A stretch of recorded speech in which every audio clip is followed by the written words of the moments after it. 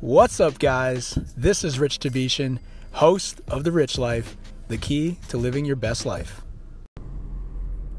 It's kind of interesting, guys, that the more that I study successful people, the more that I realize they're really good at knowing what they're good at. Not only that, they're really good at knowing what they're not good at. So having that self-awareness and having that sort of introspection of what are my skills? What are my strengths? How do I focus on those strengths to improve and get and achieve the goals that I want to achieve? Now, what I'm not suggesting is to not focus on your weaknesses, but it's better to kind of focus 80% of your efforts on your strengths and building those strengths even more, and then maybe 20% to improve your weaknesses.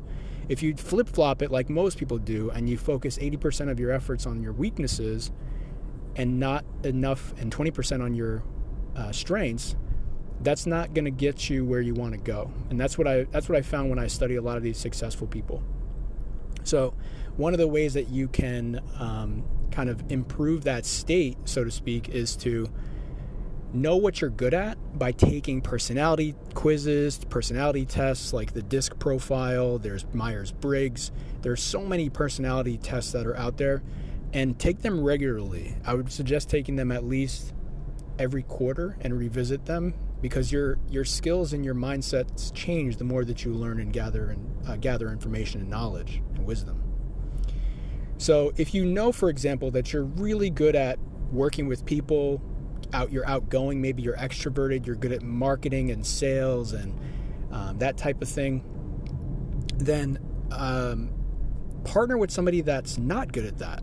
Partner with somebody that fulfills your complementary skills, and partner with other people in your team, so to speak, that fill those gaps that you have, so that you can focus on that 80% strengths and achieve the goal that you want to achieve. So whatever it is that you want to achieve, you need to figure out who's best at things that you're not best at, and then fill those gaps.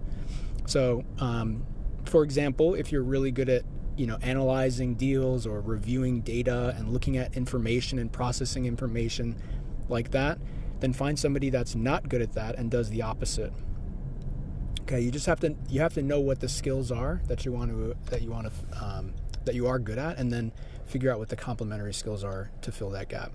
Once you do that, whatever business that you're in, or whatever thing that you're doing, it'll help you achieve those goals for that business or for that thing that you want to get. So it's a very common pattern I see, like I said, across many successful people.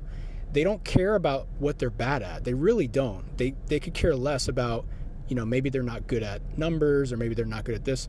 That's why they hire people to do things, or they partner with people to do things that they're not good at. And they leverage their skills and their energy and their time and focus to do the things that they're good at, so that they can work collectively as a team and achieve their goals. Take care.